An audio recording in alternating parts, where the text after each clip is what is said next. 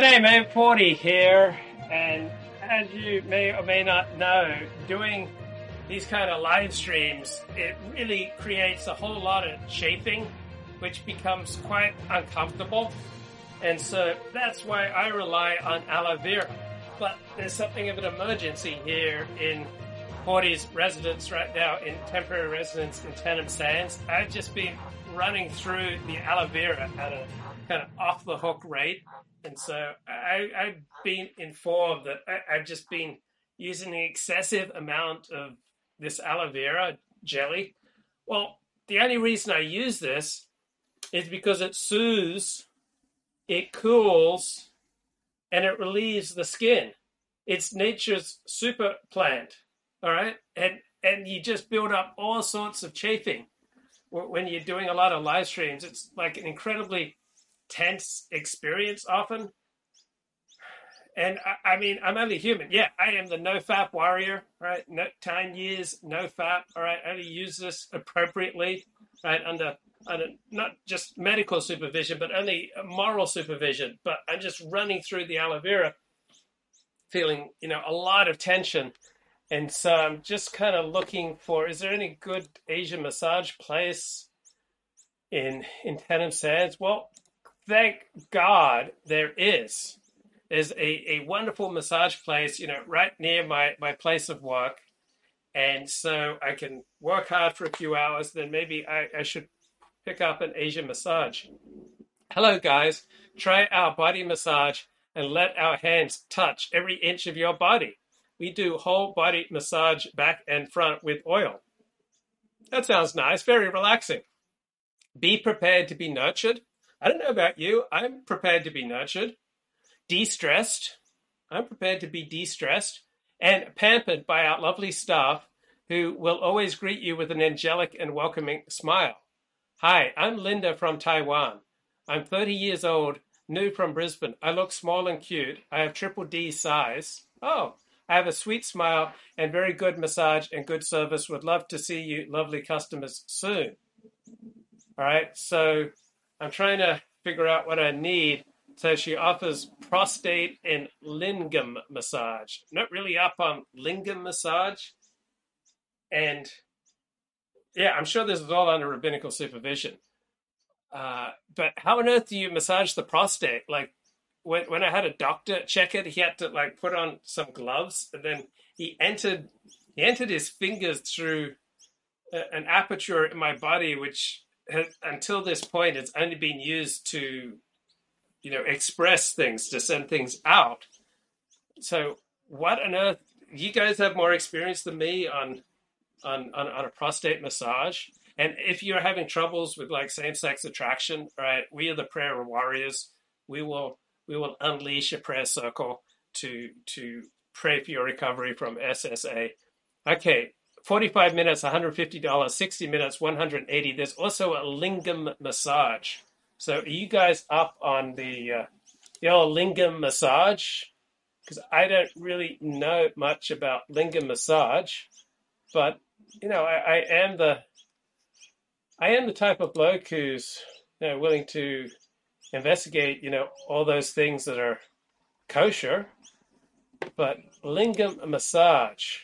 So apparently it's a tantric massage. So in tantra, we connect with our partner on a personal level. We also connect with the universal chi energy that is our partner's body as an energetic life force. One way to do this is through the lingam massage. Yes, this is a fancy name for a hand job.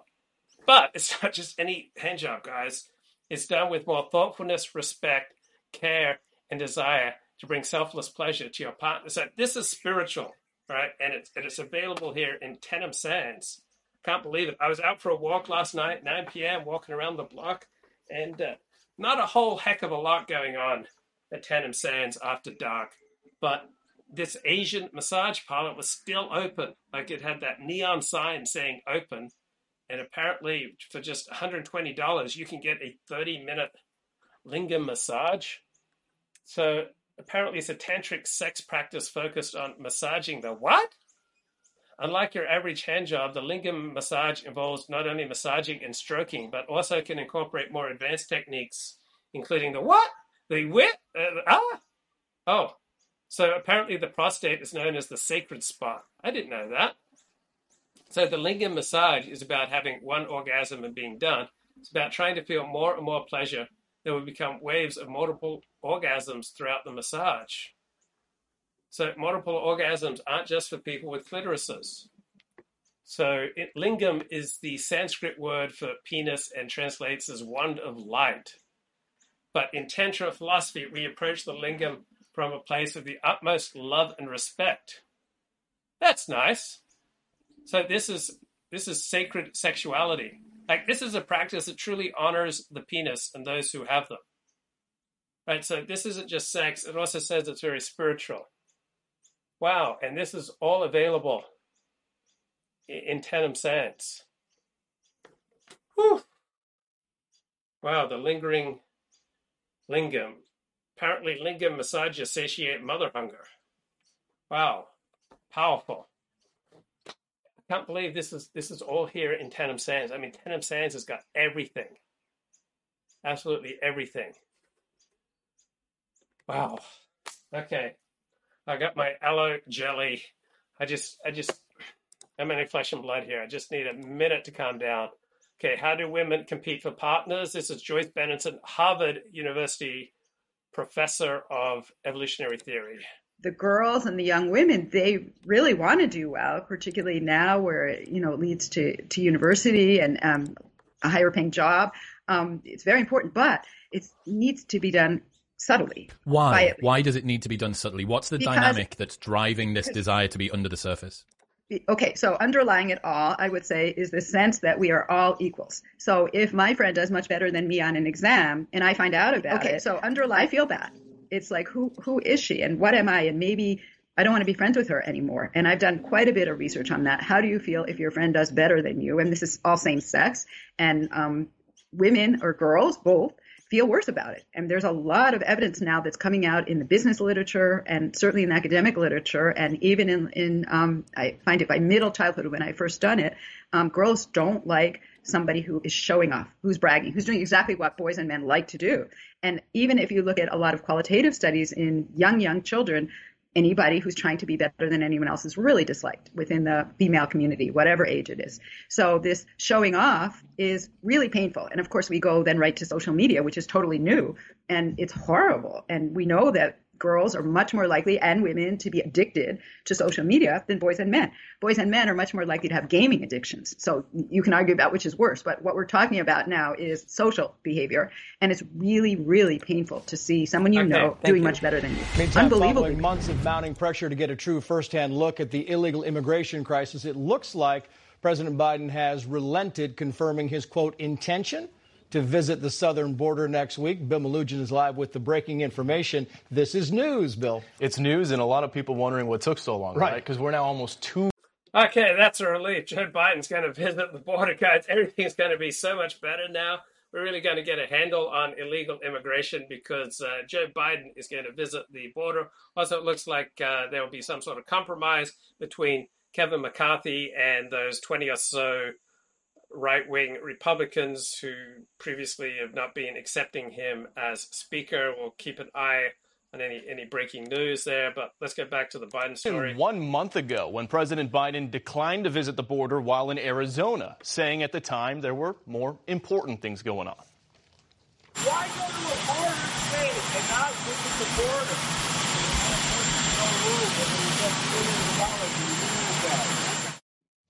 And the White House previously said last summer that a visit to the border wouldn't be constructive. Why doesn't he want to go? I don't think it's an issue of wanting to go. I think it's an issue of what's most constructive to address what we see as a challenging situation at the border and a broken immigration system. And now that Biden says he will visit the border, depending on where he goes, he might get a firsthand look at the impact his policies are having down there. If he goes to El Paso, he might see hundreds of migrants sleeping on city streets, as Border Patrol there has been absolutely inundated with record illegal crossings in the city in recent weeks. The city had to declare a state of emergency as a result. And Trey, speaking of El Paso, security cameras apparently caught a Mexican fugitive trying to cross illegally into El Paso following that big prison break in Ciudad Juarez. That's the Mexican city directly across from El Paso. If you didn't hear, gunmen attacked the prison on New Year's Day, leaving 19 people dead, including 10 guards. 27 prisoners escaped, including the leader of a major Mexican gang, the Mexicals, and several of his top lieutenants. Nobody knows where they are tonight. Cartels are having a field day with this. Bill, thank you. Thanks.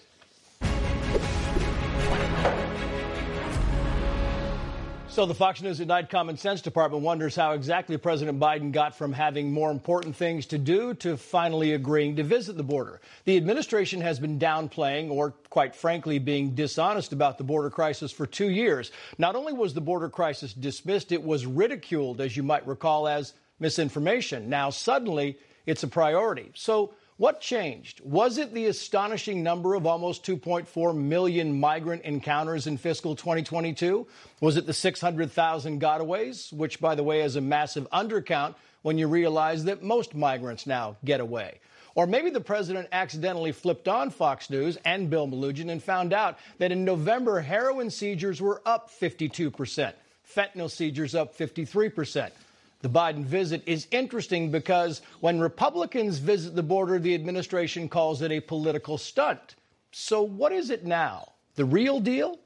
When he was asked what he hopes to see at the border, the president joked, quote, peace and security. Funny, right? Maybe not so much for the people who live in border states and have been asking about peace and security for 2 years. Meantime, breaking tonight, doctors are now seeing small but encouraging signs of improvement in Damar Hamlin's condition. His uncle says the 24-year-old is now receiving 50% oxygen after initially receiving 100%. Hamlin still in the ICU, sedated and on a ventilator. Doctors have flipped him onto his stomach to relieve pressure on his lungs. Hamlin's family and friends are feeling positive about the direction things are headed. There's not clarity at this point in terms of how long things are going to be, how long it's going to take, where things are going to go. So for the family, it's just a matter of seeing more positive signs and hopefully keep building on that. In his first news conference since Monday night, Bengals head coach Zach Taylor shared a bit of his interactions on the field with Bills head coach Sean McDermott and how the teams decided to stop playing the game. When I got over there, the first thing he said was, I need to be at the hospital tomorrow, and I shouldn't be coaching this game. And at that point, I think everything trended in the direction it needed to trend, and the right decisions were made there. The NFL said that while Hamlin has not played the 3 seasons required to be eligible for benefits like pension, life insurance, and disability, the league will make sure that he has everything he needs to live a complete life going forward. Well, quadruple murder suspect Bryan Kohberger is back in Idaho tonight after waiving extradition on Tuesday. And now we're learning the FBI was on his trail for weeks. Dan Springer is in Moscow, Idaho. After a long day of air travel, courtesy of the Pennsylvania State Police, Bryan Kohberger is back in Idaho to face 4 counts of first-degree murder. Kohberger waived extradition at a hearing in Pennsylvania yesterday, and this evening he touched down at the Pullman Airport. He was immediately put into a vehicle for a short 10-minute drive to the Latah County Jail in Moscow, Idaho, a small college town that was shocked by the quadruple murder of college students, the worst crime the city has ever seen. Once at the jail, Kohberger was taken inside for booking, and because he must be arraigned within 24 hours of booking, he'll almost certainly make his first court appearance tomorrow. And we're learning tonight that this was in the works for some time. A law enforcement source tells me there was surveillance of Kohberger at least 2 weeks before he was arrested. I'm told the 2 traffic stops made by Indiana police December 15th were directed by an FBI surveillance team that was tracking him all the way from Washington State. They were still building their case and wanted video images of Kohberger's hands. He was finally arrested December 30th at 1:30 a.m. at his parents' house by a Pennsylvania State Police SWAT team. And when they went in, they stormed the place. There were multiple windows that were broken, I believe, to gain access, as well as multiple doors. I think the video of the house after the fact confirms that. And that would all be part of the tactical plan based on the floor plan of the house, et cetera, and what the CERT operators would do to serve those warrants. The Latah County Jail has 37 jail cells, and one is now occupied by Bryan Kohberger, who will likely face a judge tomorrow. Trace? Dan Springer in Moscow tonight. Dan, thank you. And breaking tonight, 3 adults and 5 minors were found dead inside an Enoch, Utah home. Police said all 8 individuals were found with gunshot wounds. They do not believe any suspects are at large. We'll bring you more as we get it. Well, Pope Francis hosted a packed general audience in the Vatican on Wednesday as thousands of people paid tribute to Pope Emeritus Benedict XVI on the final day. Okay, we'll keep an eye on the news, and if anything breaks, it's important, we'll cross to the news. But I want to talk about this documentary, Died Suddenly. It's been dominating Twitter over the past couple of months. Like, what the hell is this? You've heard the phrase died suddenly, all right? It's a pretty big deal online. It was streamed on Rumble. It was available on Twitter. So David Gorski, he is a surgeon and a prolific writer. He's got a review here. Died suddenly. He calls it a tsunami of anti-vax misinformation and conspiracy theories. Everything old is new again when it comes to anti-vax tropes. Yeah, the same anti-COVID vaccine tropes that are popular over the past 3 years. These same anti-vaccine tropes have been used by the whole anti-vaccine movement for the last 30 years. So Stu Peters' anti-vax pseudo-documentary Died Suddenly resurrects the old anti-vax conspiracy that vaccines kill, the plan being to cause depopulation that will allow global elites to control the world. Dr. David Gorski has watched the whole movie so that you don't have to. So I didn't really know anything about Died Suddenly until I started reading this article. David Gorski's got a very impressive track record, so you can look him up online. So he published this December 5. 2 weeks ago, COVID-19 conspiracy theorist Stu Peters released an anti-vaccine pseudo-documentary on Rumble titled Died Suddenly. Central premise of the film is the old anti-vaccine claim that vaccines are a tool to promote global depopulation. The film's main narrative being that COVID-19 vaccines have, over the last 2 years, caused huge numbers of otherwise young and healthy people to die suddenly from massive clotting caused by the spike protein produced by mRNA vaccines. Key to supporting this narrative are several embalmers featured in the film, most prominently Richard Hirschman, who claimed that they are seeing more and more different clots of a highly unusual nature in the recently deceased than ever before, a claim bolstered by a renegade pathologist named Ryan Cole. And so Ryan claims that vaccines are causing severe clotting and cancer. And David Gorski says, I'm pretty sure at times that the clots featured in the film were post-mortem clots and nothing unusual. I didn't have the expertise to be absolutely sure. So the last 2 weeks I've wanted to follow up on this. So enter Benjamin Schmidt, a licensed funeral director and embalmer who had also watched the film. He emailed me about it. He informed me he had watched the parts of the movie featuring clots being removed from the recently deceased. He was amazed that any embalmer would portray them as anything other than common and normal post-mortem clots that an embalmer entirely expects to see when preparing a body. So what about the rest of the film? So depopulation by vaccines. So in the age of the COVID pandemic, everything old is new again with respect to anti-vaccine disinformation. Most recent example is the claim that thanks to COVID-19 vaccines, huge numbers of people have died suddenly because the vaccines are designed to result in depopulation, which the global elites apparently want for reasons never made coherent. So this particular conspiracy theory that's trending now about COVID-19 vaccines is an echo, a rehash of old anti-vax conspiracy theories. Problem is that most people who haven't been paying attention in years past don't realize this. So we've now got a new book on this, Cause Unknown, The Epidemic of Sudden Deaths in 2021-2022. It's written by Ed Dowd, former Wall Street analyst, right? I mean, that's who you should believe when he does epidemiology, right?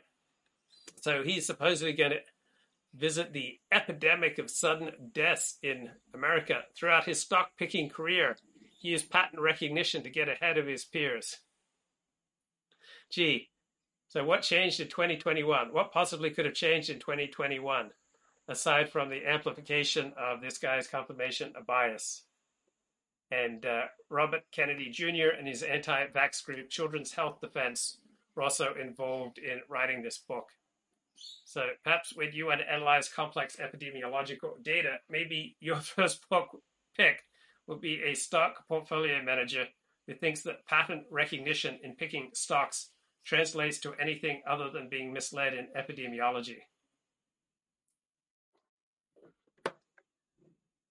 So the same crowd is claiming that vaccinations have caused a wave of sudden infant death syndrome, that HPV vaccines were killing girls and young women. Right, there's a film called Sacrificial Virgins about this that blames this anti-HPV vaccine for killing young women. And there's a claim that Bill Gates wants to use these young women for some weird purpose. John Rappaport first made the depopulation claim over a decade ago, linking it with germ denial theory. Then we've also got depopulation taking the claim that vaccines are causing infertility in women, premature ovarian insufficiency. All right, so these are all part of a depopulation agenda that the global elites have, mass death, right, causing infertility. Mike Adams, before the pandemic, claimed that vaccines were bioweapons designed to depopulate the planet so that the global elites and aliens, space aliens, could rule. Then this bloke, Mike Adams, renamed his vaccine Holocaust as the Oblivion Agenda. So died suddenly very much approaches Mike Adams' territory. The one thing it lacks, however, is aliens orchestrating the carnage. Died suddenly? Well, more like fainted suddenly. And David Gorski says, showing how Twitter has changed for the worse since Elon Musk took it over, filmmakers were allowed to post the entire Hour Plus video directly onto Twitter. Oh my God, this is awful that people get to see a documentary or a pseudo-documentary, because we all know that people shouldn't be allowed to reach these kind of conclusions on their own. No, people should not get access to this kind of information. That's a shanda. That's a horror show. You can't have people making up their own minds about stories. No way. Right, what's going on here in the news? And off, the suspect is now in custody. Dallas. As mask mandates and advisories make a comeback around the country, so are fears of an ongoing forever pandemic, and COVID cases coming out of China are at astounding highs. With us now, board-certified medical doctor Houman Hamadi. Dr. Hamadi, great to see you as always. I'm fascinated by this whole thing now. The WHO, and I want to put this up on the screen, is now criticizing China, saying, quote, we believe that the current numbers being published from China underrepresent the true impact of the disease in terms of hospital admissions, in terms of ICU admissions, and particularly in terms of death. Are you concerned about this rising? One, are you surprised at the WHO going after China? And two, are you concerned about China's rising infection rate? Well, first, the World Health Organization has consistently supported China, helped them cover up the COVID case numbers at the beginning of the pandemic, never really held them accountable for investigating the Wuhan lab leak, whether it happened or not, and where really the origins of the virus were. Now, finally, after so many years, 3 years into this, they're actually trying to hold China accountable. Why? Well, the numbers coming out of China are outlandish. When you look at them, they're saying 20, 30 people dead. That's impossible. It's physically impossible for a country of that size with so many people, and now lifting all the restrictions that they had to try to contain COVID. It's clear that if they want to retain even an ounce of credibility, the World Health Organization has to pressure China. Are those cases concerning? Absolutely. But that said, these are of a variant that has been circulating in the rest of the world for a long time. And so I think there's a lot of immunity built already at this point. You talk about numbers in China. Bloomberg back in December said the following here. China is likely seeing 1 million COVID cases, 5,000 deaths a day, going on to say China has largely shut down its vast network of mass testing booths and scrapped efforts to include every single infection in the daily tally, leaving residents to rely on rapid tests with no obligation to report the results. I mean, from zero COVID in China to kind of this uncontrollable surge. Well, there was a rebellion happening, right? People in China were upset. They were locked inside their apartment buildings. People died when buildings caught on fire because they wouldn't let them out. At some point, they knew that their regime was going to collapse if they didn't do something, and so they had to switch to the other way. Plus, their economy was going to collapse, right? Their factories were shut down. The economy was halted. So worldwide as a result of that. So something had to change, and they realized that, unfortunately, 3 years too late. Yeah, I want to move on to this topic here because this involves kids, and it really kind of just drives you crazy. It just shows that marijuana is everywhere. Put this up on the screen, the rise in recreational cannabis among kids. In 2017, there were 207 cases, right? This is cases per year among children under 6. In 2021, 3,054. That is a 1,300% increase. That's from the National Poison Data Systems. I want to get to Jonathan Seri, get a quick update on this problem with these edibles, and we'll get back to Dr. Hamady. They come in the form of gummies, cookies, and other treats, edible cannabis products intended for adults, but researchers say increasing numbers of young children are eating them by accident. According to a new study published in the journal Pediatrics, as the number of states allowing recreational cannabis more than doubled over the past 5 years, exposure cases involving children younger than 6 jumped from 207 in 2017 to 3,054 in 2021, an increase of more than 1,300%. It is everywhere, Dr. Hamady. It really is. Everywhere you go, every city you walk in, big city, it smells like marijuana. And now we see it's affecting the younger people in the country. Are you surprised? Absolutely not. You know, parents are buying these edible marijuana gummies thinking they're safe. When you're a little baby, when you're a 2-year-old, 1-year-old, 6-year-old, and you see a little gummy standing there, what do? You grab it and you put it in your mouth. It's natural for kids to do that. These manufacturers are making them in a way that is attractive to kids. Here's the problem. One of those gummies is enough to get a big adult who's 200 pounds high. Then you take a kid who's 10 pounds, 20 pounds, 25 pounds. All of a sudden, it's like they're taking 10 gummies. When they take one, imagine they take 5 or 10. They overdose in such a horrible way that you have large numbers of them ending up in the ICU. Many have been intubated. And when you see that rise like that, there's no end in sight. I think parents really need to be held accountable for this, right? Ultimately, they're in charge. And I've got you. I know we've got a little bit of time here. Damar Hamlin, is it too soon? Do we have too little information to really kind of tell what his future prospects are, what his long-term diagnosis might be? Yeah, I think it's extremely early. And I think frankly, it's a little disrespectful to his family and his team members who were in a state of shock and grief over what's happened. For us, for anyone, to really try to speculate, to associate it to vaccines or anything else. So he's still prone, lying on his stomach. He's still intubated. Very controlled, because what are they focused on? Keeping him alive and healthy. And that's a lot of work. I think for us to go and try to speculate at this point without any information, it's only going to cause psychological harm to all the people who right now really should be focused on praying for his health and doing everything they can to support one another and really hope that he pulls through. It's a good. Okay, back to David Gorski here with his review of this new pseudo-documentary, Died Suddenly. Of course, the documentary is on Rumble for those who wish to subject themselves to it. And perhaps the best retort to the movie was this: if you see Died Suddenly trending, it's because some conspiracy nuts have put together a movie about how the COVID vaccine is the correlative cause of all post-vaccination deaths. At this point, I expect the COVID vaccine to be accused of shooting JFK and canceling Firefly. So this movie has gone viral, several million shares on social media platforms, and it's worth investigating this movie in detail because there's absolutely nothing new here for anti-vaxxers. So one, the idea that vaccines are deadly to the point of causing a new Holocaust or global depopulation, that is a long-standing anti-vaccine conspiracy theory.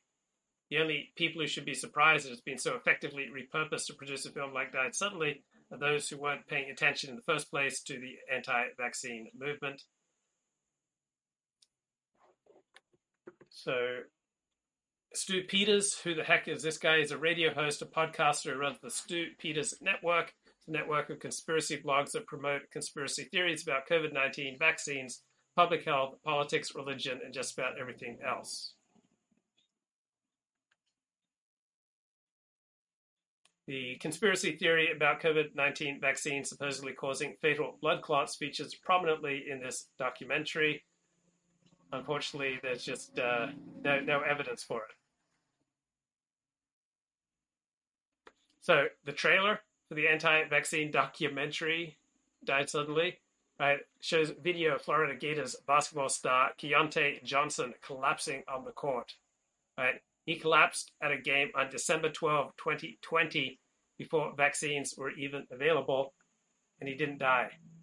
Okay, another shot in this documentary is a woman from Argentina passing out and falling into a moving train. She fainted due to low blood pressure from not eating all day, and she survived without any major injuries. She didn't die suddenly.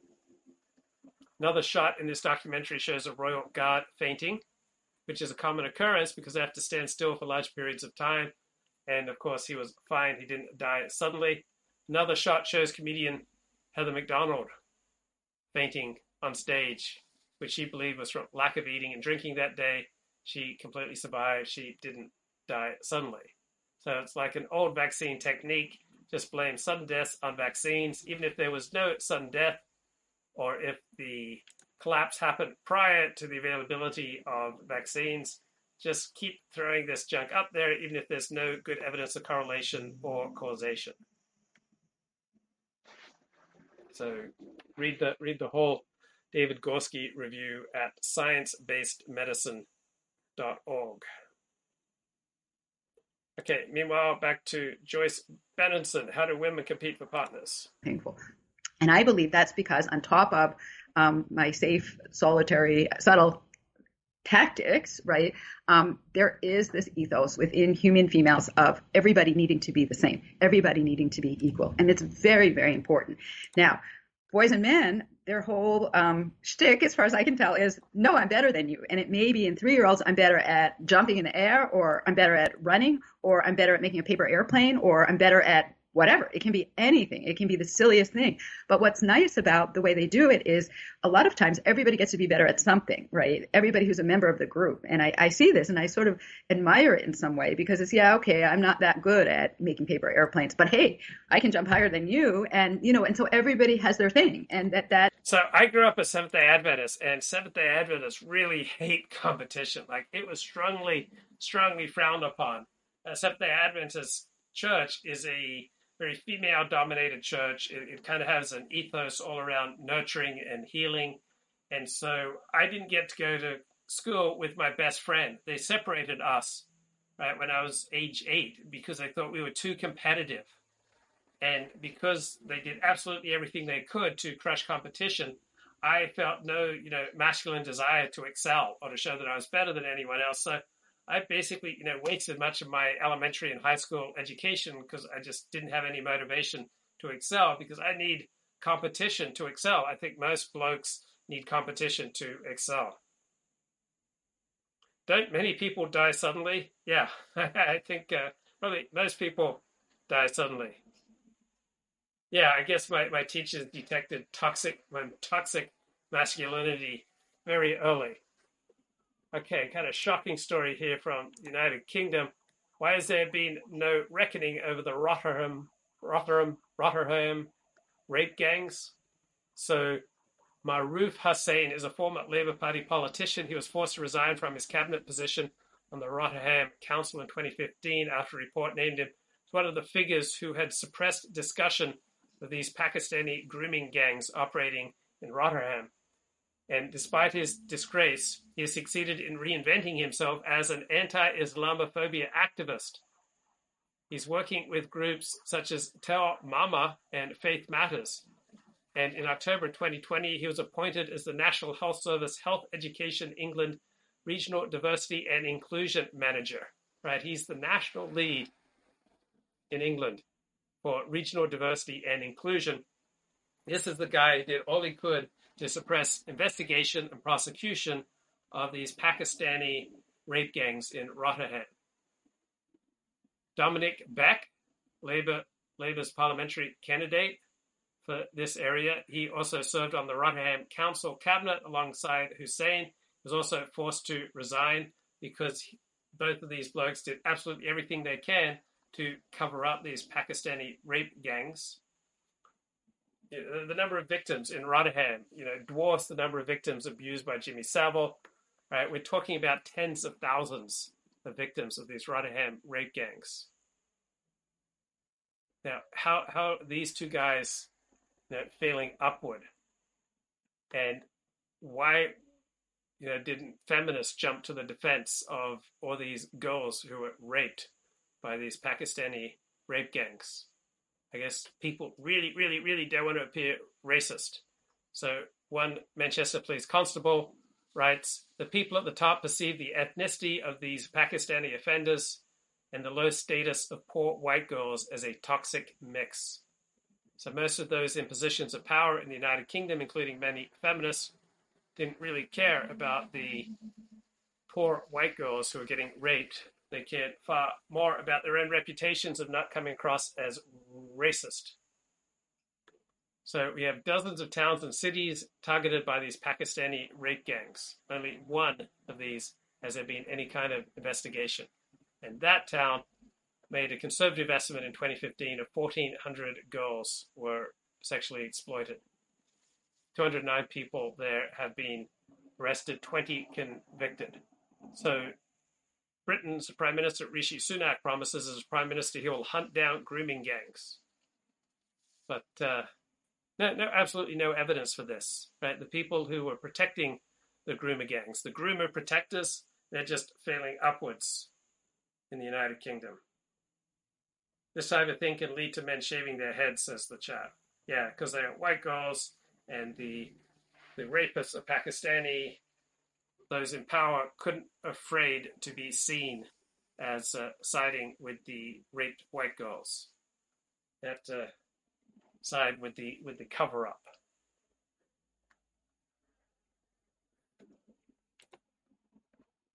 Okay. Stephen Turner, who's been a guest on this show twice, I often referenced his books. Well, he's published a memoir, Mad Hazard, A Life in Social Theory. And there's a review out that apparently Stephen Turner's suffering from stage 4 breast cancer.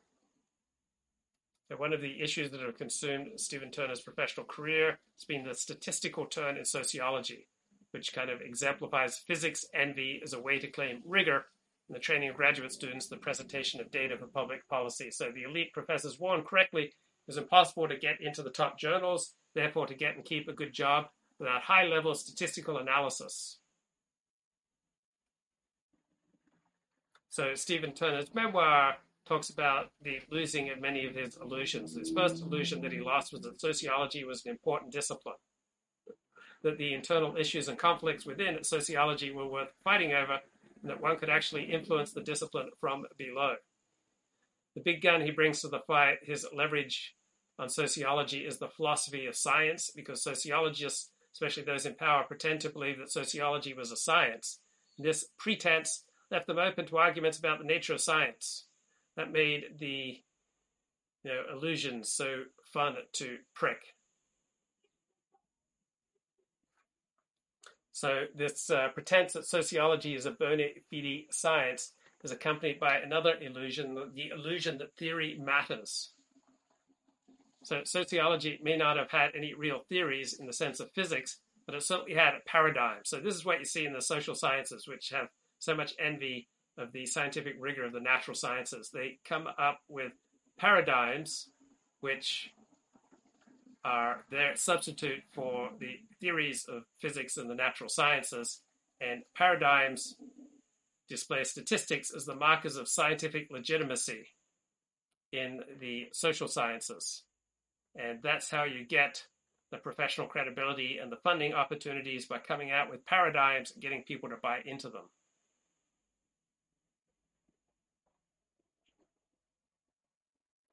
Stephen Turner realized you cannot invoke logic to people who don't understand logic, because people who understood logic wouldn't have said the things that one is trying to correct. So there is never an occasion in which it is possible to correct someone by appeal to logic. This was to prove the Achilles heel of all my subsequent attempts to write on these topics. So Stephen Turner pivots from the liberal left politics that he grew up with to the right.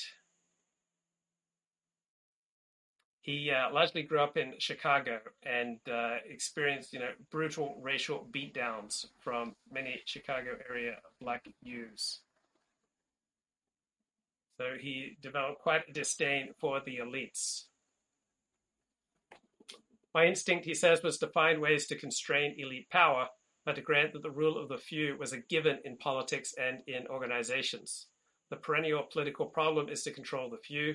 Progressivism is just a moralistic mask for this power. It's not a corrective. It's the means by which progress was supposed to be achieved, concentrating this power and making it even more remote from the people.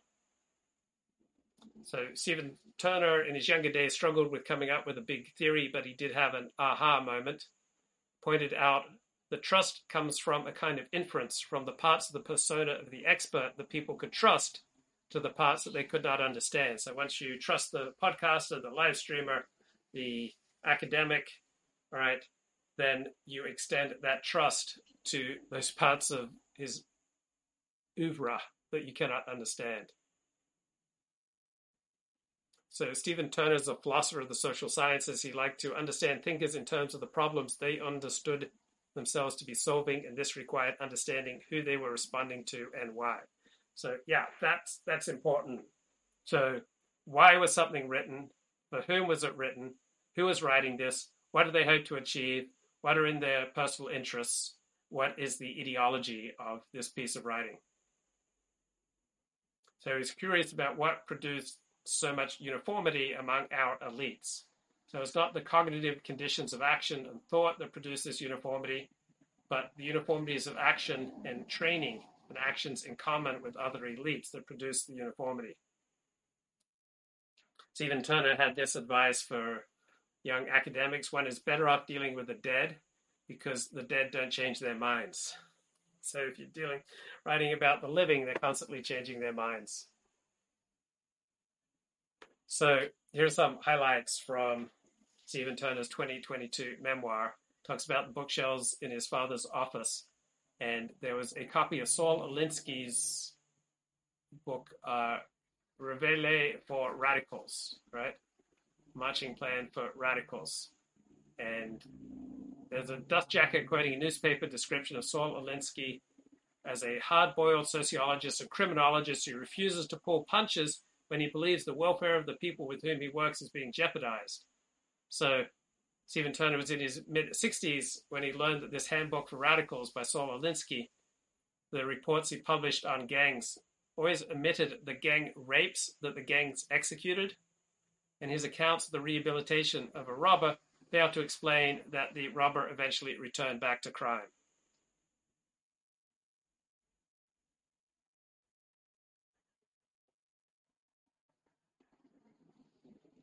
And Stephen Turner shares a joke of the 1960s defined integration as the period between the first black moving in and the last black moving out.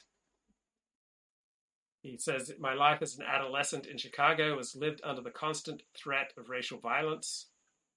And the point of this racial violence was not to prove one's individual superiority, but to humiliate your target. Stephen Turner says, I rarely told my father about these beatings. He was the recipient of many beatings. My father's response to them would be to blame me, to say I wasn't streetwise. One white kid refused to get off the sidewalk when a number of black youths were walking from the other direction. For his defiance, they killed him. So just a few excerpts there. I want to read more here from this excellent memoir by Stephen Turner. So, isn't this a good joke of the 1960s? Integration is the period between the first black moving into the neighborhood, the last white moving out. Says this is pretty accurate because my father's business was in the ghetto. I was a daily participant and observer of the ghetto. My own response to integration was not racialized, so almost all his friends were black until about age 14. My parents, so he came from a mainstream Protestant upbringing. My parents were resolutely open to black integration, to the black presence. They considered staying in Chicago to be their Christian duty, and many Jews felt the same way. Their kids, they would idealistically send them to public school where they would just be beaten up day in, day out. But hey, it's a Jewish duty. So who's that writer? Josh Allen Friedman. He talks about this. His parents were very pro-integration, so as a result, their kids just had the snot beaten out of them at school.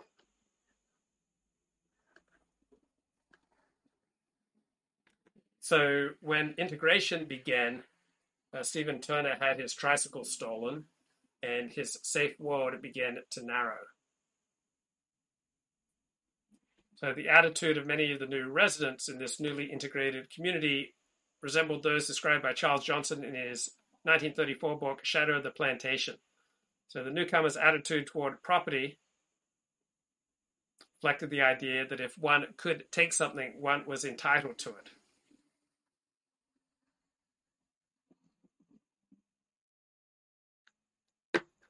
So I want to read a few more highlights from this Stephen Turner memoir. But first, How Do Women Compete for Partners? Joyce Benenson, Harvard professor of evolutionary theory. That's sort of kind of nice because you can get better and better at your thing and you can brag about your thing, knowing full well you're not maybe so good at something else. Versus the girls, it's really looked askance upon. Girls look very upset when somebody else is doing better. It's not nice. And so what you have to do then is hide your achievement. Make it solitary. And there's books on this, which I find fascinating, qualitative books where a girl or a woman will say, I don't know how I got to be the way I am. It's nothing about me. It's just luck. I happen to, do well at my dance and I'm a top dancer, or I look this beautiful, or I, got 100% on this exam and I don't know how it is. And, it's just mostly it's luck and that's the way it is. And I don't really want to talk about it anymore. And that's how it ends up, because it's not something that other girls and women who aren't at the top. Okay, some more highlights from this excellent Stephen Turner memoir. So he talks about the newly integrated neighborhood he grew up in. Amazingly, there was a massive upsurge in crime. My first barber was murdered in his shop. As a felon, he was not allowed to have a gun, but he kept a bullwhip that he thought would protect him. It didn't. My first dentist was also murdered in his second-floor office, presumably by someone looking for drugs. My next barber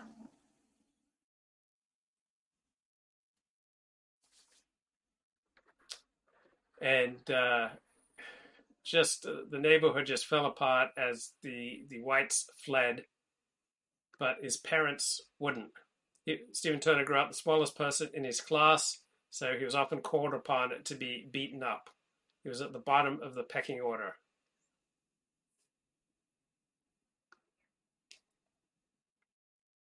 So it was one of the few Protestants in the neighborhood, and I shifted back and forth between the Jewish and the Catholic groups. The two groups had nothing to do with each other. The Catholics gradually moved out of the community. The Jews followed. Integration had begun.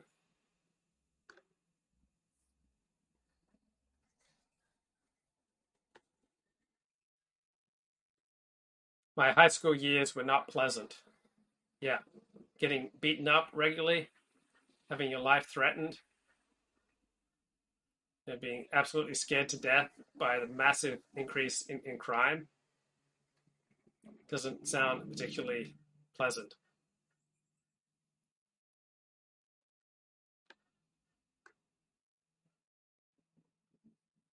My life as an adolescent was lived under the constant threat of racial violence.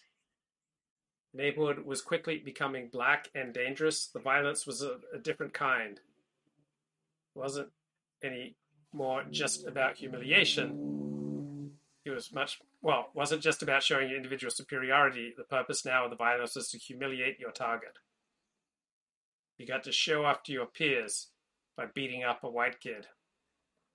Nate McCollum, in his 1995 memoir, Makes You Wanna Holler, describes with pride his pastime of chasing down vulnerable white kids and beating them.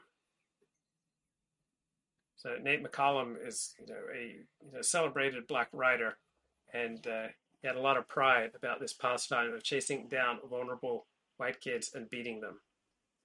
Stephen Turner says, I experienced this many times, being followed, being confronted, and being beaten. No one did anything about it. No one expected anything different. The police didn't care.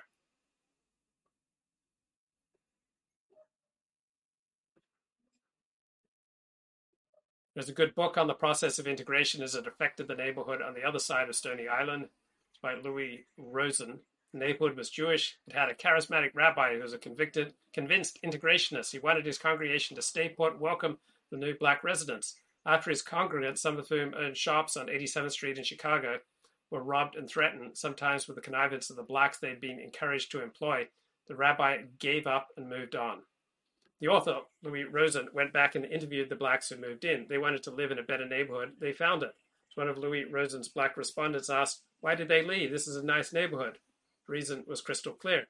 After having their bicycles stolen, their kids threatened, guns pulled on them, they had enough. So after enough people got threatened with guns, they decided that sticking it out in the name of integration wasn't worth their life. So one guy in Stephen Turner's neighborhood was the proprietor of Wee Folks Toy Store, which was a shop frequented by Muhammad Ali. He was murdered in front of his wife by a Blackstone Ranger, a black gang, raising bail money for their gang leader. The killer got off with a light sentence. So what is remarkable to me, Stephen Turner recalls, is how calmly this racial transformation took place. People just reached their limits and silently left. There's a movement to prevent panic selling. People put signs on their homes saying, "Not for sale, this is our home." But they too reached their limits and they left. The for sale sign replaced the not for sale sign. No one thought the police could do anything about the endemic crime. It was rude to point out the obvious. The process was already long advanced when Martin Luther King came into town and demanded housing opportunities for blacks, marched in white neighborhoods. The result of this effort was simple: white flight and segregated neighborhoods. There's a big difference in this Louis Rosen book between the way whites and blacks viewed integration. For whites, it was a value commitment. For the blacks, it was a matter of indifference. For them, having whites there was not a goal. Instead, by boycotting them or only patronizing black businesses, they sent the message that they wanted them out. Also, it was a matter of crime tolerance. For the whites, killings were unacceptable, as was the violence, which was disproportionately directed at them. For the blacks, it was a matter of comparison. Things were better than the neighborhoods they moved from. So Stephen Turner had to adjust to this reality of the constant threat of violence. There was no hiding from it. It entered into every calculation of what I did.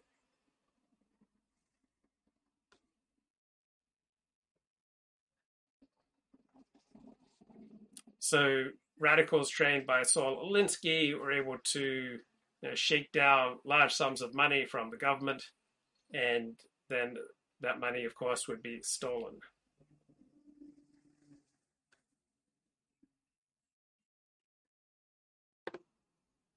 Let me play a little bit more here from Joyce Benenson. How do women compete for partners? She's a professor at Harvard. Want to hear about. If you're equal, if you have others who are at your level, then it's okay.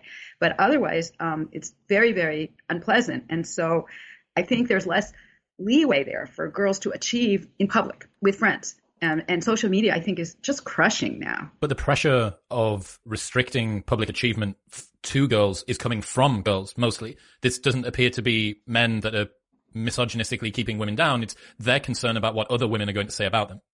I would say, number one, that's what it is. Now, across societies, men have definitely put down women. There's no question. I mean, men put down everyone. So, I mean, men will try to put down one another, and beneath the men are the women. So, yeah, that's what men do. And part of it is misogyny, and part of it is anything they can find to put down everyone, whether it's racial groups or whatever. It's like, it's my friends, me too, right? I've heard male friends at all ages just saying, what a loser their friend is, their tennis player is, There's a little bit more from Stephen Turner's memoir. I was attracted to outsiders. I befriended and played with the first black student in my school class. My 11th birthday party was almost all black friends. But by about age 14, that had changed. So the social world of black students diverged radically from the nerdy white students they shared classes with. Their world was now closed to me. And it is interesting because I am just watching tennis matches now, and women oftentimes will say, "Oh, I'm sorry," when they hit a really good shot. I mean, and they did find he had a much greater respect for the black Muslims rather than the more prosaic civil rights leaders. The black Muslims preach self-respect, self-discipline, self-reliance. They disdained reliance on the white man. The more prosaic civil rights leaders focused on grievances, promoted new forms of reliance on the white man, like public housing. So the prosaic civil rights leaders' active presence exacerbated racial tensions, encouraged racial violence, even when the overt message was otherwise. I experienced this many times in the forms of rocks thrown at me as I biked home, something no self-respecting black Muslim would have deigned to do. That sort of doesn't make a lot of sense. But this is just informal tennis. This isn't top tennis players. But it is true. It's this idea of, geez, here I am trying to win the game and beat you, but I'm sorry that I hit such a good shot. So that's a contradiction. And it's because, which I understand well, I mean, I do it myself. It's like, how do you put together these things that don't really match? I'm trying to do very well, but, I don't want you not to like me. So you don't want to be ruled by a man who wears a Ukrainian flag lapel pin and lives with Frank Luntz? No problem. We get it. Let us tell you how he's better than you think he is. Let us try and change your mind. Let us try to convince you. In a normal race, that's what you would do. But that is not what Kevin McCarthy's team is doing. Instead, like the left, they purport to oppose. They're using threats and fear to force people to support the candidate. Anyone who opposes Kevin McCarthy, one of his surrogates explained today, is, quote, an enemy, a, quote, terrorist. That's their message. In a moment, we'll tell you how that message is working. But first tonight, in the summer of 2016, the government transparency organization WikiLeaks released thousands of emails from the servers of the Democratic National Committee. Those documents showed conclusively that Hillary Clinton partisans had worked to rig the Democratic primary against her rival, Bernie Sanders. It was obvious from the start that that email dump had come from an internal source, probably from a DNC staffer who was offended by the corruption of the Clinton team. But of course, the Democratic Party couldn't admit that, too embarrassing, too revealing. So instead, in order to cover this wrongdoing, the Clinton campaign claimed that Russia did it. The Russians hacked the servers, remember that? Now, you may have believed it or not, but intel agencies in this country must have known at the time that it was not true. They would know. But they said nothing. And they said nothing because blaming Russia turned out to be a very useful political tool. In fact, before long, it became the default response to every perceived disaster in Washington. Hillary lost. Why Russia? Donald Trump can't be president. Why Russia? Hunter Biden's laptop is here. Russian. Audit aid to Ukraine? Can't. Russia. And so on and so on. So over time, probably inevitably, the inflated threat of Russia became a pretext for everything bad, including censorship in this country. It's Russian disinformation. Shut it down. Thanks to new reporting from Matt Taibbi, who has spent weeks sifting through previously secret Twitter files, we know the federal government's intelligence and law enforcement agencies enthusiastically joined the effort to censor the political speech of American citizens illegally. It was a sophisticated effort. At one point, for example, the State Department released a report falsely claiming that thousands of Twitter accounts were controlled by foreign governments. Russia! And then, unnamed sources in the intel world leaked scary headlines about Russian disinformation running rampant on Twitter. Twitter deleted data potentially crucial to the Russia probes, screamed Politico, ever obedient to the intel agencies. And then the Washington Post published a piece threatening to increase regulation of Twitter's advertising because, of course, Russia. So it was a manufactured panic about Russia. But on the basis of that manufactured panic, lawmakers in Washington demanded more censorship. The issue is not that the companies before us today are taking too many posts down. The issue is that they're leaving too many dangerous posts up. In fact, they're amplifying harmful content so that it spreads like wildfire and torches our democracy. Oh, too much speaking. Your opinions are a threat to our, quote, democracy. That would be sitting United States Senator Ed Markey of Massachusetts. But almost nobody said anything because Russia. And so it accelerated. Not long after that tape was shot, in November of 2020, Congressman Adam Schiff of California, who was then the chairman of the House Intelligence Committee, demanded that Twitter censor any discussion about the House Intelligence Committee. Quote, suppress any and all search results about committee staff, a Schiff aide demanded of Twitter. Schiff was particularly furious that a journalist called Paul Sperry had reported on Schiff's connection to the CIA whistleblower behind Donald Trump's impeachment. So Schiff demanded that Twitter censor Sperry. Quote, suspend the many accounts, including Paul Sperry, commanded Schiff's office. This is illegal. It's openly unconstitutional. Government officials cannot suppress speech. That's the Bill of Rights. And even at Twitter, executives seem to understand that. No, this isn't feasible. We don't do this, replied one Twitter executive. But ultimately, however, they caved. In time, in fact, Paul Sperry was censored by Twitter, along with many thousands of others. Twitter had effectively become a government propaganda outlet. How that happened and the effect that it had on American electoral politics is one of the most important stories of our time. And as we said, we know about it because of Matt Taibbi, who has been at the center of it. He joins us tonight. Matt, thanks so much for coming on. So I would just offer to our audience your extensive reporting on this, which is on Twitter and on your Substack. But to summarize, having looked at these documents for weeks now, how deep was the penetration of Twitter by U.S. law enforcement and intel agencies? I think we can say pretty conclusively after looking at tens of thousands of emails over the course of these weeks that the government was in the censorship business in a huge way. That's, I think, provable now.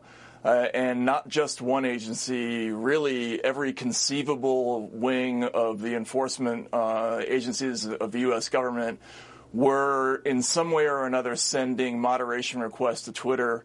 And in many cases, those requests were being fulfilled. And they were coming from everywhere, from every place from the NSA to the HHS to FBI, DHS, and even what they call other government agencies, which I think is code for the CIA. So we have reports from all over, from states, from police departments, everywhere.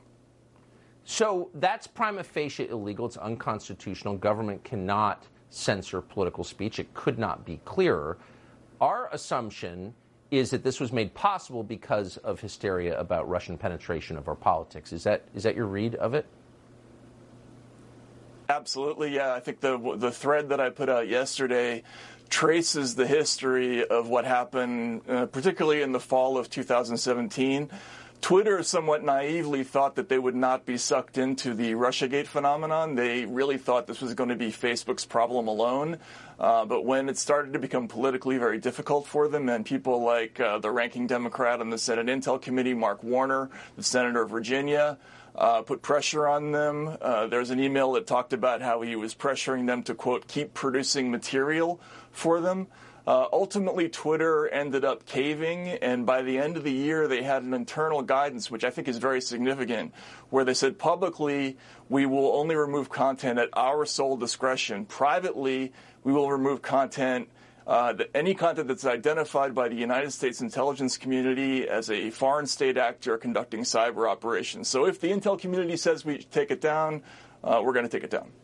And of course, a lot of the people who were censored were not foreign state actors. In at least one case that you documented, this was a journalist. And I have to ask, there are a lot of different nonprofit organizations that purport to defend free speech on behalf of journalists. I won't even bother to name them, but there are a lot of them. Have any of them weighed in on this and raised holy hell? No, and that's been a profound disappointment. For me personally, I gave to the ACLU for years. I'm one of those sort of dyed-in-the-wool liberals and grew up that way. I'm deeply disappointed. I think a lot of people who are sort of politically on that side of the aisle are missing the boat on this. They don't understand the gravity of the situation. They're thinking about this in partisan terms. It's not a partisan story. This is a story about the architecture of the intelligence community and law enforcement getting its hands on speech and on the ability of people to communicate with one another through platforms like Twitter and Facebook. And they're doing this in a very profound way, much more serious than I thought it was at the beginning of this story. And in relative terms, Twitter is a smaller player. I mean, you have Facebook and Google that dwarf it in size. I mean, we've got to assume that those two companies are as penetrated as Twitter has been, don't we? Yes, and there's evidence for that. Certainly, we've seen that they had what they called weekly or monthly industry meetings with the DHS and the FBI, and those included a number of companies, including Facebook, in some cases Wikipedia, Pinterest. There were a whole series of companies that were included in these communications. How deep the penetration goes in those other companies, I can't say, but I do know that they had very close communications. And in Twitter's case, the number of requests that came in was really overwhelming. Your previous guest, Michael Schellenberger, talked about how they were paid $3 million by the FBI. They were underpaid. They were doing so much work for the government in terms of reviewing these documents that they should have been compensated a lot more for their work. How can it be a free society or a democracy if law enforcement and intel agencies are determining what we can say? Well, people are hiding behind the fig leaf of, well, they didn't formally ask, they didn't demand that you do it, but how much of an ask is it really? How voluntary is it really when the FBI or the NSA or the CIA or the DHS comes to your company and presents you with an Excel spreadsheet of thousands of names and says, we assess that these accounts are linked to the Internet Research Agency and they're foreign threat actors? I think these companies feel enormous pressure to do the moderation, and the initial work that we've done proves that they did so. Yeah. This is one. There are many problems that beset American society. This is a simple one to fix. Just ban it. Government agencies are not allowed to censor speech in the United States. I think it's a pretty easy thing to remedy. And we wouldn't know about it were it not for your efforts. Thank you, Matt Taibbi. Thanks so much, Tucker. A lot of drama in Washington, as we alluded at the outset. The House of Representatives has just reconvened 11 minutes ago to try once again to elect a new Speaker of the House. We are monitoring that.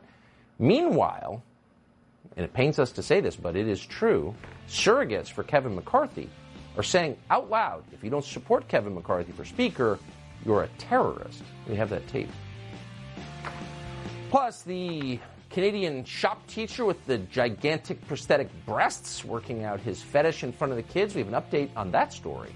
Of course we do. We'll be right back.